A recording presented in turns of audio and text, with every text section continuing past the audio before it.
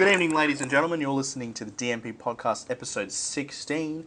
We're without Tom this evening, who is busy studying, and I say that with quotation marks. He's probably just playing Xbox, even though he said that he has put his Xbox away. Tom, that's a load of bullshit, and I know you're listeling. He hasn't put it away. Probably just check online now and see if he's playing. We go onto Xbox, he's definitely fucking playing Destiny the Line, fuck. yeah, one friend online. On tonight's episode, we have Walk Amongst the Tombstones with Liam Neeson, and How to Train Your Dragon 2, sequel to the first film, How to Train Your Dragon 1. So it didn't have one in the name, did it? No. Doesn't really matter. So let's open up with A Walk Amongst the Tombstones. So it's a Liam Neeson film, so obviously you're probably going to get some sort of awesome thing out of it, I imagine, because it's Liam Neeson. But I have to say, this one really surprised me because I thought it was really good. I thought it was really, really good compared to what Liam Neeson's been kind of involved in since Taken. Yeah. So I kind of just thought. Sorry. I just kind of thought like I was expecting, typical Liam Neeson kind of shoot 'em, kind of bad cop kind of movie. Typical action, typical Liam Neeson stunts and whatever. But this has been turning out to be like a lot different, a lot more grittier than just your standard run-of-the-mill kind of action flicks, and like what you were saying earlier, Nick, is more like kind of like noir-esque, kind of gritty noir-esque kind of film. And it's he plays like this kind of, I suppose the whole cop role, but I guess it's still a bit different than what the last 4 or 5 films he's been involved with. So yeah, I do like the angle that it went with, that it kind of did away, like it opens up with him being a cop. And like his backstory is that he's a police officer who's basically retired, and I like how they didn't kind of go, oh well, he's a cop, so he's honourable, blah blah blah blah. They kind of gave him a few more like dimensions to kind of really round him out as the film progresses on. And you don't really find out too much about him. Like most of the other films, like it's just kind of like straight up, this is what his character is. He's either retired or he's disgraced or he's, just a cop or whatever. And then like that's like it for his character development. But this is like it's actually drawn out throughout the entire film, which I thought was really cool and a lot different to what he's been in. Yeah. In the past. Hugh, what did you think? I thought, like we were saying just before we went to air, it did the noir thing heaps better than Sin City 2 did. It was nowhere near as forced. Like, it was a gritty film, but it was genuinely entertaining. Like, you guys probably picked up, it's a very masculine film. Like, there isn't really any female characters at all. And if they are, they're getting dismembered or whatnot. Like, lovely things like that. Yeah, that's true. It's true. But I really enjoyed it. Like, I thought the opening scene was pretty good because he's a really grey character. Like, he does some good things, but at the start, like when he shoots that last guy, and he's like basically like hopping down the steps, like all giddy and stuff. It's like he almost enjoys it, which is like pretty bad if you enjoy killing people. But no, I really liked it. But don't you find out later on that like he was drunk at the time? Well, yeah, that's why he's in Alcoholics Anonymous when it flashes forward.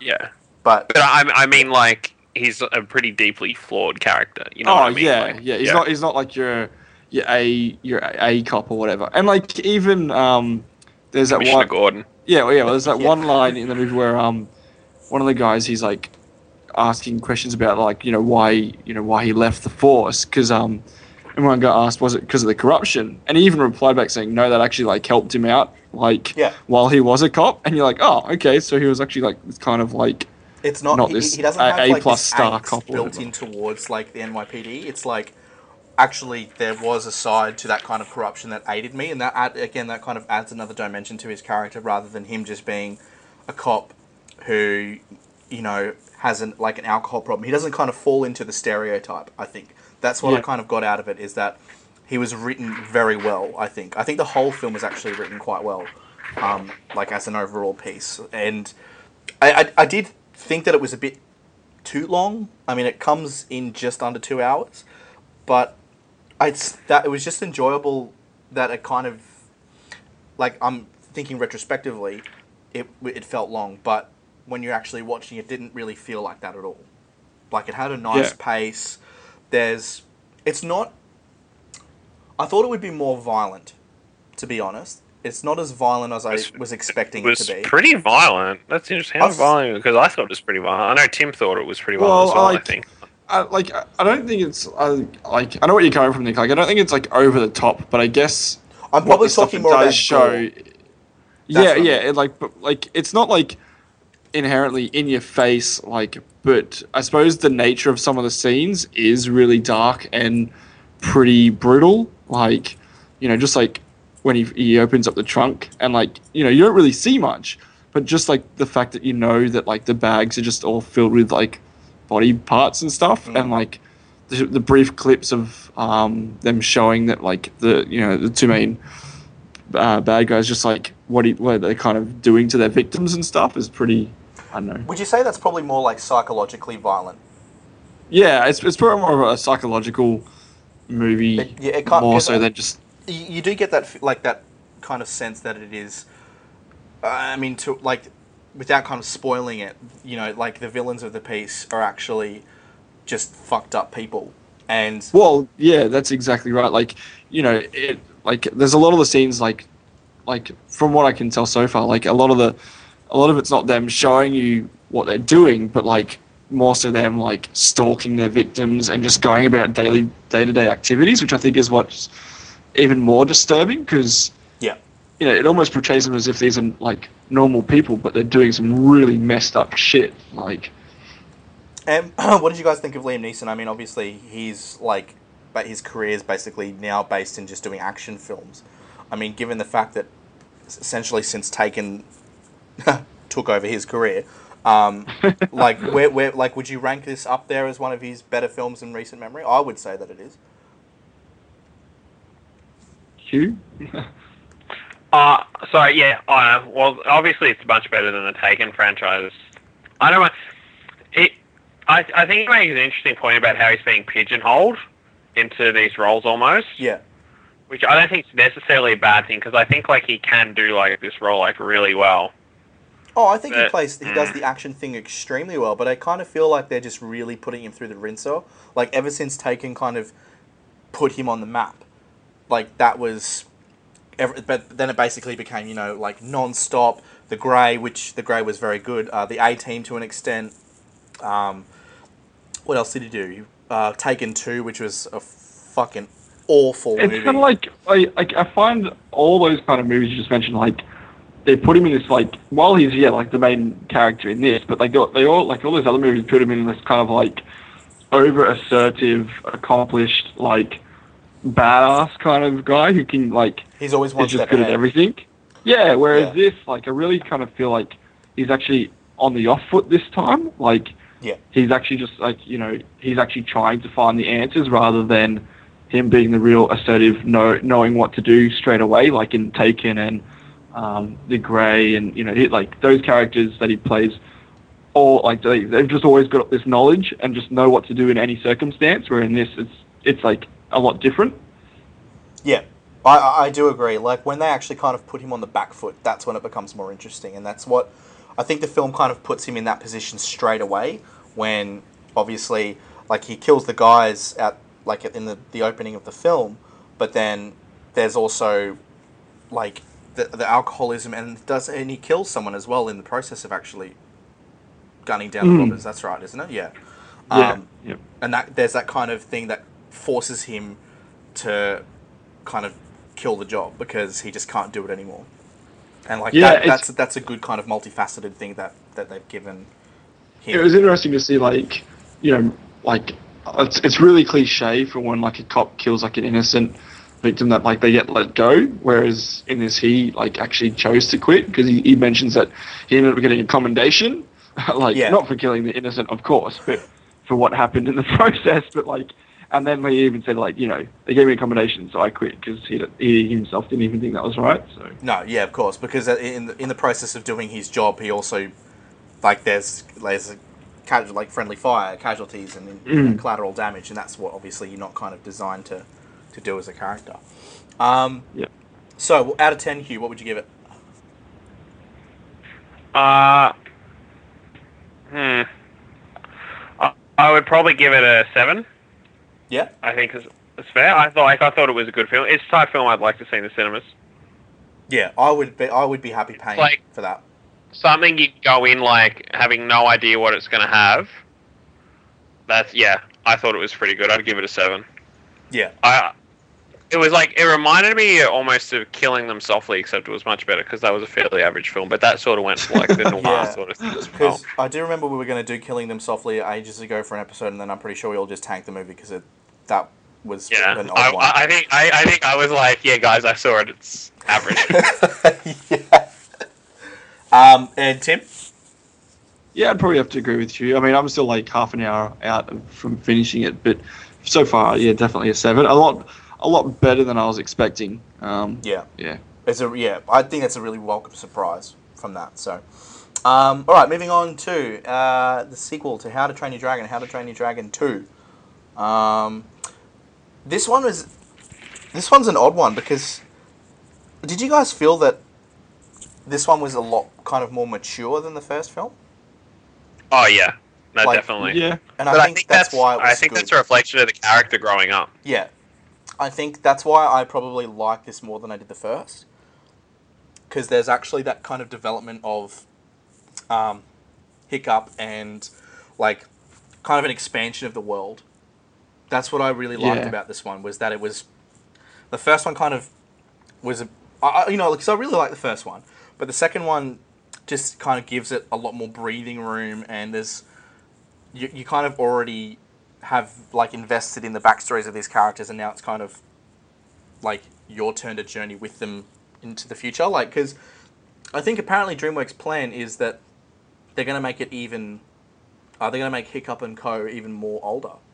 That might be. Yeah, no, I'm pretty sure they've already announced the third one. Yeah, no, it's confirmed to 2017. I was looking at it like that's when it's been. Yeah. So, Hugh, let's start with you. What do you think? I like the more mature thing because, like, occasionally films like that, like those animated films, will have like subtle like maturity things, but that was like pretty all out, I thought, and how it did it. Like, are we going spoilers? Yeah. Let's go spoilers for this one because it's been out for a while. Yeah, like it was a weird. It felt like it went really quickly because the runtime was like what I think an hour and 30. Hour and 35, I think, yeah. Yeah, it felt like they didn't do that much. Like, because the trailers basically spoiled that he was going to find his mum. Like, that was already spoiled. Yeah. But do you think that is a major turning point that they should have revealed in the trailer? No. Yeah, probably not. But It would have been a lot cooler. I can't remember the first film. Did they talk much about his mum? Sorry, Tim, I didn't mean to cut. No, I think they mentioned that she. Well, passing, I think I thought they thought that she had actually passed away. Like, she had actually died. Oh, that's in the right. Yeah, first I think there's like a throwaway line for something like that, isn't there? I swear there is. Yeah, I think thematically the film is actually a lot kind of darker, and it kind of explores like its subjects, and I mean, to get like academic, it explores the subjects and kind of like the character development a lot more, probably M rather than PG, if that kind of makes sense. That it, talks about like finding like lost family and things like that, and when Hiccup finds his mum, I can't remember what her fucking name is. Let's just go Brunhilde because that's a generic Viking name. Oh, yeah. Oh, is it? Yeah. Volker. I don't know. No, I actually don't know. Volker, Kate Blanchett. I couldn't actually tell that it was Kate Blanchett until I actually looked up the voice cast. But that kind of thing where, like, Hiccup finds Volker and they kind of, there's that, like, connection, and it's about kind of rebuilding that, and then Stoic, like, comes and sees, like, Volker as well, and it's really emotionally punchy, I think. For an animated film, I think it was, like, it's up there with that kind of Pixar level, like WALL-E, Toy Story 3, so on and so forth. But, I mean, I'm not sure. I think the thing that kind of bothered me the most was, like, the voice cast is a bit lacking for me. Does anyone else find that? Yeah, like, in terms of, like I know they've got quite a a good cast. Like, there's like Jonah Hill, Christopher Mintz-Plasse, Gerald Butler. But Jimon Hounsou, is that how I say his last name? Hounsou. As like the main Star-Lord. Yeah, Star-Lord. Yeah, as the main villain. But it's just like, out of like the entire film, like, I don't even Kit Harington's in it, but out of all of it, it's kind of like there was really the main three people that I just kept picking up, and that was like Gerald Butler, Jimon as like the main guy, and then Kate Blanchett, and that was it. Like I knew all the other people were in it, but it's just kind of like, man, they were just like other characters for me. They weren't like actually stood out as like prominent like people. Like, as much as I like Jay Baruchel as an actor, like, he's been in some pretty good films, I just don't 100% buy him as Hiccup.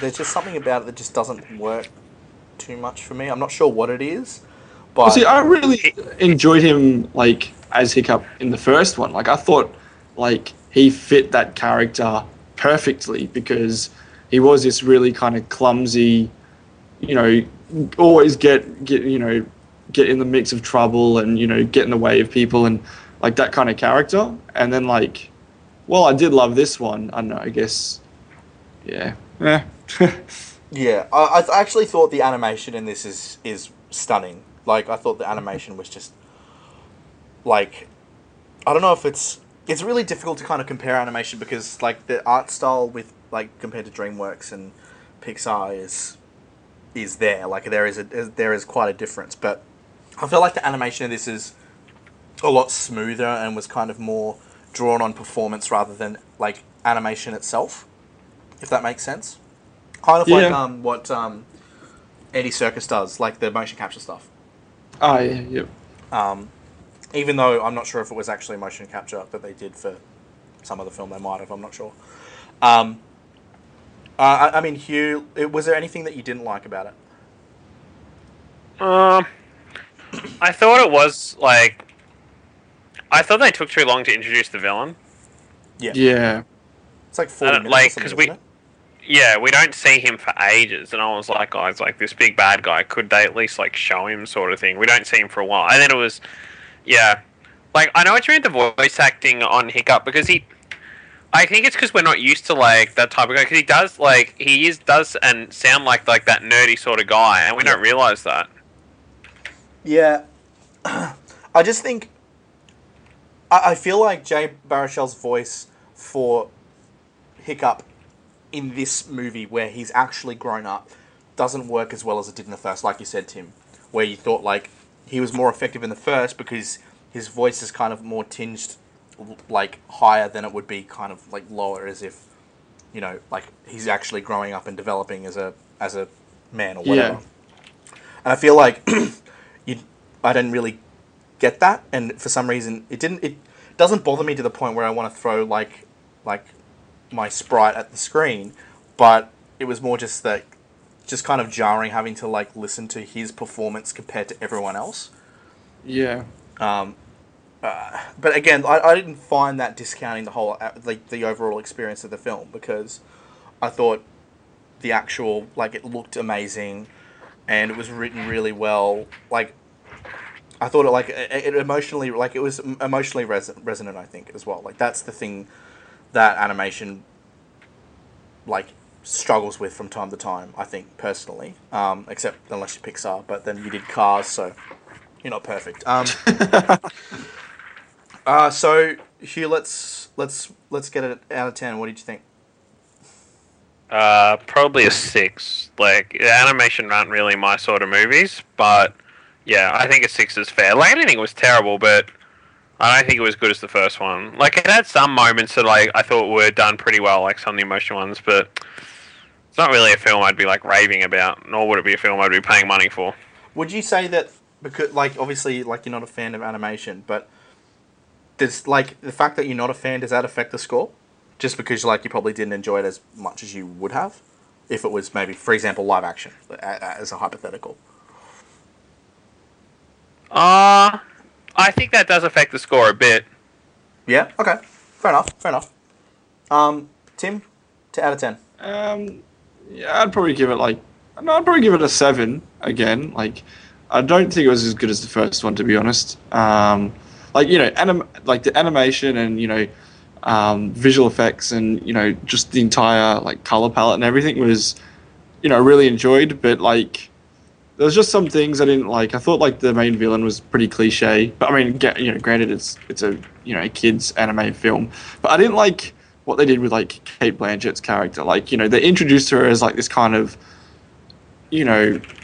protector of these dragons, and a lot like knows a lot more than what Hiccup does in terms of them stuff. But then as soon as the main villain comes in, it's kind of like she just gets shoved to the back, like the back of the cast. It's just kind of like she becomes useless. Like I really felt she became useless after the first half of the film. It's like I don't know. She wasn't like this main powerful female lead anymore. And